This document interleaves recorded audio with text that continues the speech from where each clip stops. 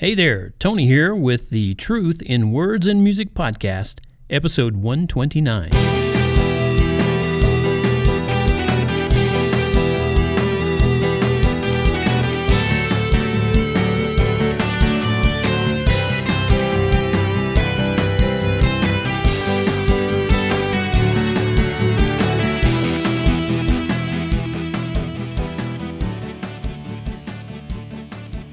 Well, it's good to be back with you. I hope you had a great Thanksgiving, and we sure did around here at the Funder Fam in the bungalow here in the foothills of the Rocky Mountains. We had a wonderful day, actually. We got to eat too much food and take it too darn easy, probably like a whole bunch of other people did. But that's what it's about, right? Well, actually, that's not what it's about. It's about being thankful. It's the holiday originated as a thanksgiving to God for the trials and tribulations that those people long ago in America went through, and that's the heart of Thanksgiving. But you got to know who you're thankful to, right? It can't just be to self. There's got to be more to it than that. And if you go to TonyFunderberg.com and read a couple of my Thanksgiving articles, you'll certainly know who I believe that you give Thanksgiving to, and of course that evident, I hope, in everything that I write and talk about here on the podcast. I'd like to go ahead and get right into it. I wrote a few articles in the past few days that kind of are based on some things that are going on right now that you see in politics and the news, of course. And the first thing I'd like to talk about is hypocritical love. Now, would you like to know how to spot hypocritical love? I mean, it's all around you, so it's a good idea to be able to discern it, to understand it, and know it's there. Why? Well, so you won't buy into lies and silly, childish euphemisms. If you're not hiding your Christianity under a basket, if you're actually being salt and light in this increasingly tasteless, dark world, you're going to experience actual hate trying to pass itself off as love. That's hypocrisy.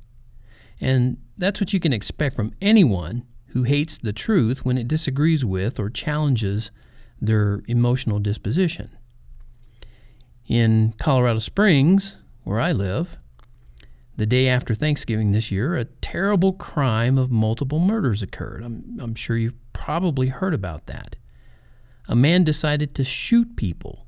Yes, he decided. He wasn't driven by the devil to do it, and he wasn't goaded by God. He did it of his own free will. It was a cowardly, evil thing to do, and he alone is to blame. What does this have to do with hypocritical love, you might ask? Well, if you follow some of the news organizations and publications and media and blogs of those who profess to celebrate diversity and tolerance, you can already see the vitriolic hate toward Christians. So far, there's no indication of this murderer's philosophy on life. But I've already read multiple articles taking negative aim at Christians. It's incredible. One article on the Huffington Post website, it's written by a guy named Sam Levine, or Levine, not sure how he pronounces it, but it's related to the shooting at the Planned Parenthood facility, and it was about how Colorado Springs is a hub, I'm quoting him, a hub for conservative Christians. Okay. Now, why would an associate politics editor want to bring up that point? Well, to ask his readers maybe to reach out to conservative Christians in love for a showing of support? Hardly. Maybe he was pointing out what a tragedy it was that this happened in such a God-fearing and loving community. No, that's nonsense. Mr. Levine's writing had one purpose: to show his contempt for conservative Christians. Otherwise, there was no need to even mention them, us.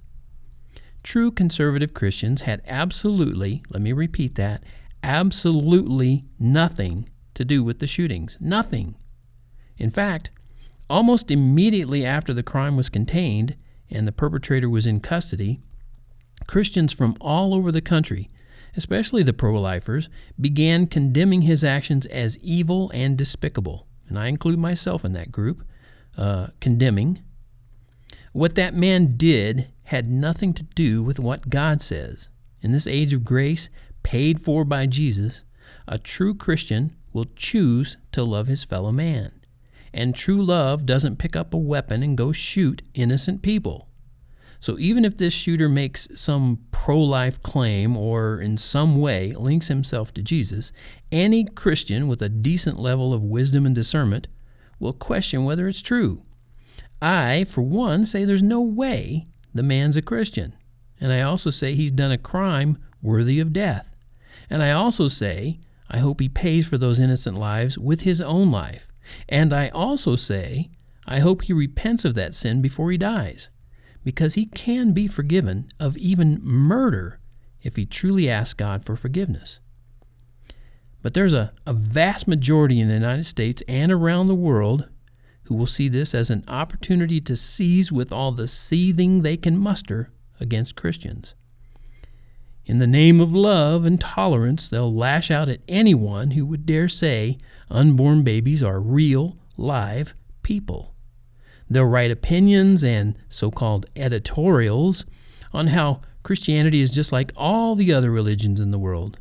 And in doing so, they'll highlight their hypocritical love because they're clueless about what true love is. Sadly, clueless. If you're looking for ways to link conservative Christians to evil men, like this latest shooter, my prayer for you today is this: God, grant that the eyes of their understanding be opened to truth, to you. Help them to let love be without hypocrisy and to hate evil and cling to what is good. And Lord, help them to grow in wisdom and see the difference.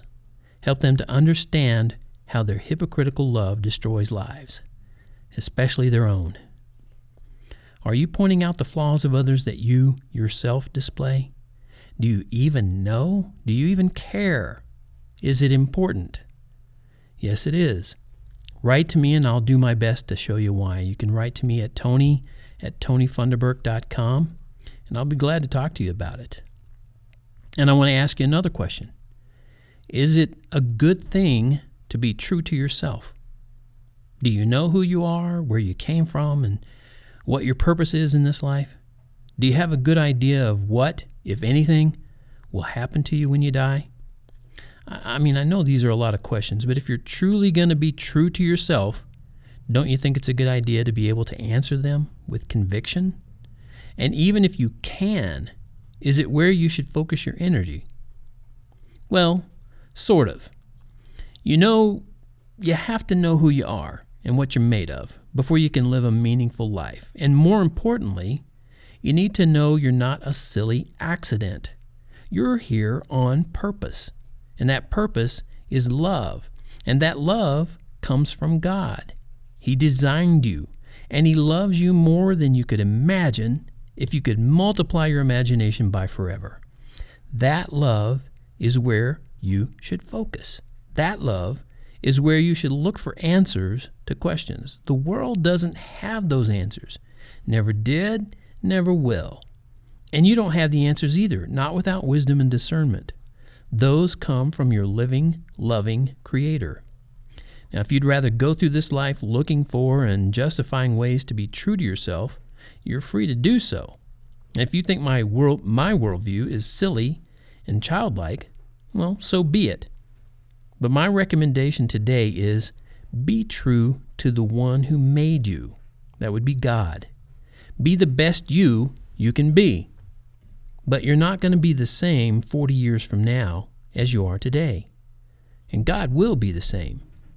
You might lie to yourself, but God will always be true. Does that make a difference to you? I'd like to show you share with you a rhyming collection of thoughts from my much younger self as an example. And to show you how much younger, the name of this is The 21st Thought. It goes like this. Surprise! Is it bigger than a bread box?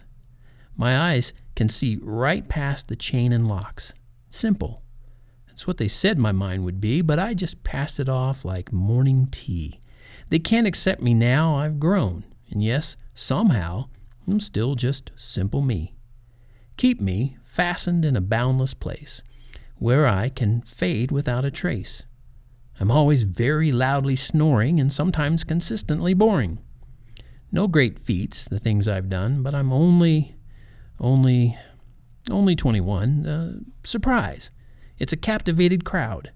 My sighs are not motivated loud. They are soft and whispered, clear and distant, nice and easy to listen to. It's amazing what they do. My meanings run dry at the wink of an eye. It could be that I'm lost in a sighing holocaust, but I'm true to me, and I always will be. So, are you true to yourself? Maybe there's something better to be true to. And I've got another question for you. Full of questions this time, aren't I? Are you giving your all to God? And what does that mean, to give your all? I'm not talking about money and possessions and household. It means you. Are you giving you to God? If you don't feel like you're giving your all to God, well, don't feel too badly. You're not alone. Neither is anybody else. It's kind of a funny thing for a Christian to say, isn't it? But it's about selfishness. Selfishness, if you look in the first part of the Bible, it's the original sin, and it's alive, and it's thriving throughout the world. I'll tell you, I suffer from it. You do. So does everybody else.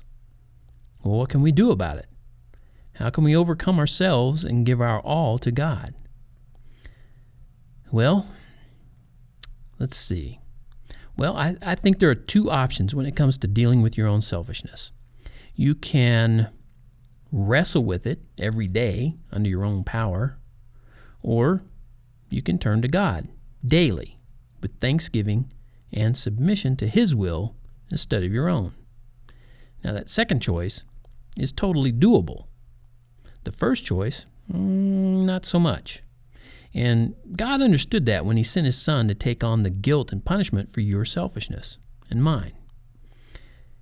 At that point, He had watched us frail and weak humans fail time after time. And we failed to keep even the smallest of His commandments. He gave us laws to follow, and we just wouldn't and couldn't do it. And He wanted us to see that for ourselves. Then He made the way out of that bottomless abyss. The way, Jesus. Well, don't take my word for it. I'm just a plain old human being like you. I'm not a prophet. I'm not a sage. I'm a believer. Believer in the one who is greater than all of creation, the one who spoke words and the whole universe exploded into existence. The one true, living, loving God. There's absolutely nothing I can do to make you see the truth of the saving grace of Jesus, but I can point you in the right direction. And I believe when you let down your invisible guard of selfishness, you'll find yourself giving your all to God. You won't be able to resist the bliss of His hope. Do you think I'm silly for the way I see life? Well, feel free to write to me and tell me. Tell me why. But I bet if you were to honestly listen to what God's Word can speak to your heart, you'd discover the one who was willing to give His all for you. And then you'd want to give back. I believe that. I know that has happened to me, and I've seen it happen in the lives of basically all my friends, or all the friends that I have that I count as brothers and sisters. I've seen that happen, and they've seen it happen, and they tell you the same thing. And as far as giving your all to God, if you go to the link on TonyFunderburk.com for this particular article, you'll be able to listen to a song that I composed to the words written by a woman I know, a Christian woman. It's called I Give You All, and her name's Christina Miller. And you'll be able to hear someone talking about giving their all to God. It's a great description. That's why I took those words and put it to music. I hope you'll go there and enjoy it. And I got one more question for you. Are you feeling down and out? Well, you'll find a lot of self-help articles on how to deal with feeling that way, but I'd like to suggest that yourself isn't the best place to look for help. In fact, I'd like to suggest that you look for what your Creator says about you. And He says a lot of things about you. Yes, you. When you look for these things, you'll discover a much more dependable source for how to deal with feeling down and out. That source is God. You can have hope in God, everlasting hope. You can have an inexplicable joy that surrounds you in spite of what the day might dish out to you. In spite of what the day might dish out to you. And others, well, they'll wonder what you've got. And some will want what you've got. And in fact, it doesn't mean troubles will magically disappear, but it does mean you'll be able to deal with come what may. In case you've never heard of him, there was a king in Israel a long time ago named David. Maybe you've heard the story of how he killed a giant of a man named Goliath? Yes? But did you know David was a songwriter? Yeah, it's true. Now, I don't pretend to be a man of the same stature as King David, but I do identify with him. His songs exuded a lot of joy in his relationship with God. There's a place in the Bible where it says he danced before the Lord. I love that. His songs are collected in a book in the Bible called Psalms, which means songs. And today, a part of one of those psalms popped up in my Bible app as the verse of the day.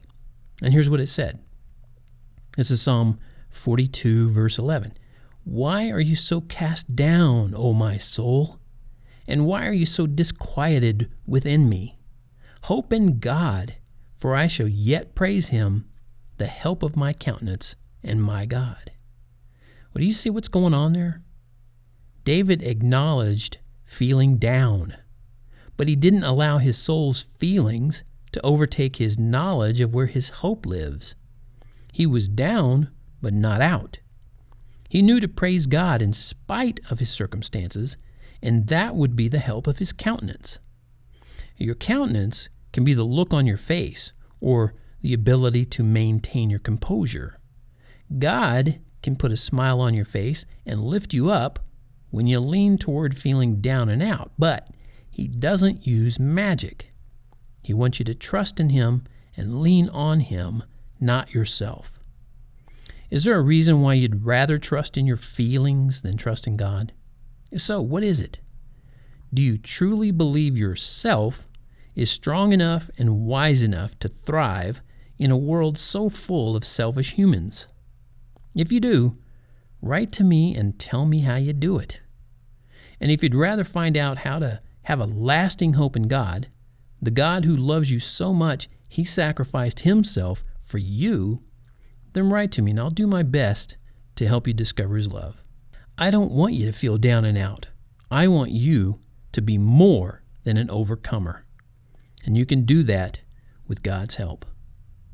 Well, that does it for this episode of the Truth in Words and Music podcast. I appreciate your support for these words and music that I share with you. It means the world to me. And there's some other awesome ways you can help me get these messages out to others. I'd love for you to discover all the ebooks that I have published on Amazon.com and Smashwords. I'd love for you, of course, to, if you haven't already, subscribe to this podcast. You could circle me on Google+. You could follow me on Twitter. And you can watch videos. And I hope to be adding some more of those on YouTube. And you can see links to all of these places in each of my articles at the end of them on TonyFunderburk.com. You'll see the links below my name. I sign my name digitally every article. And you'll see those links, and I'd love for you to follow me in any of those places you like or that you enjoy. Until next time, this is Tony saying, may God bless you and keep you.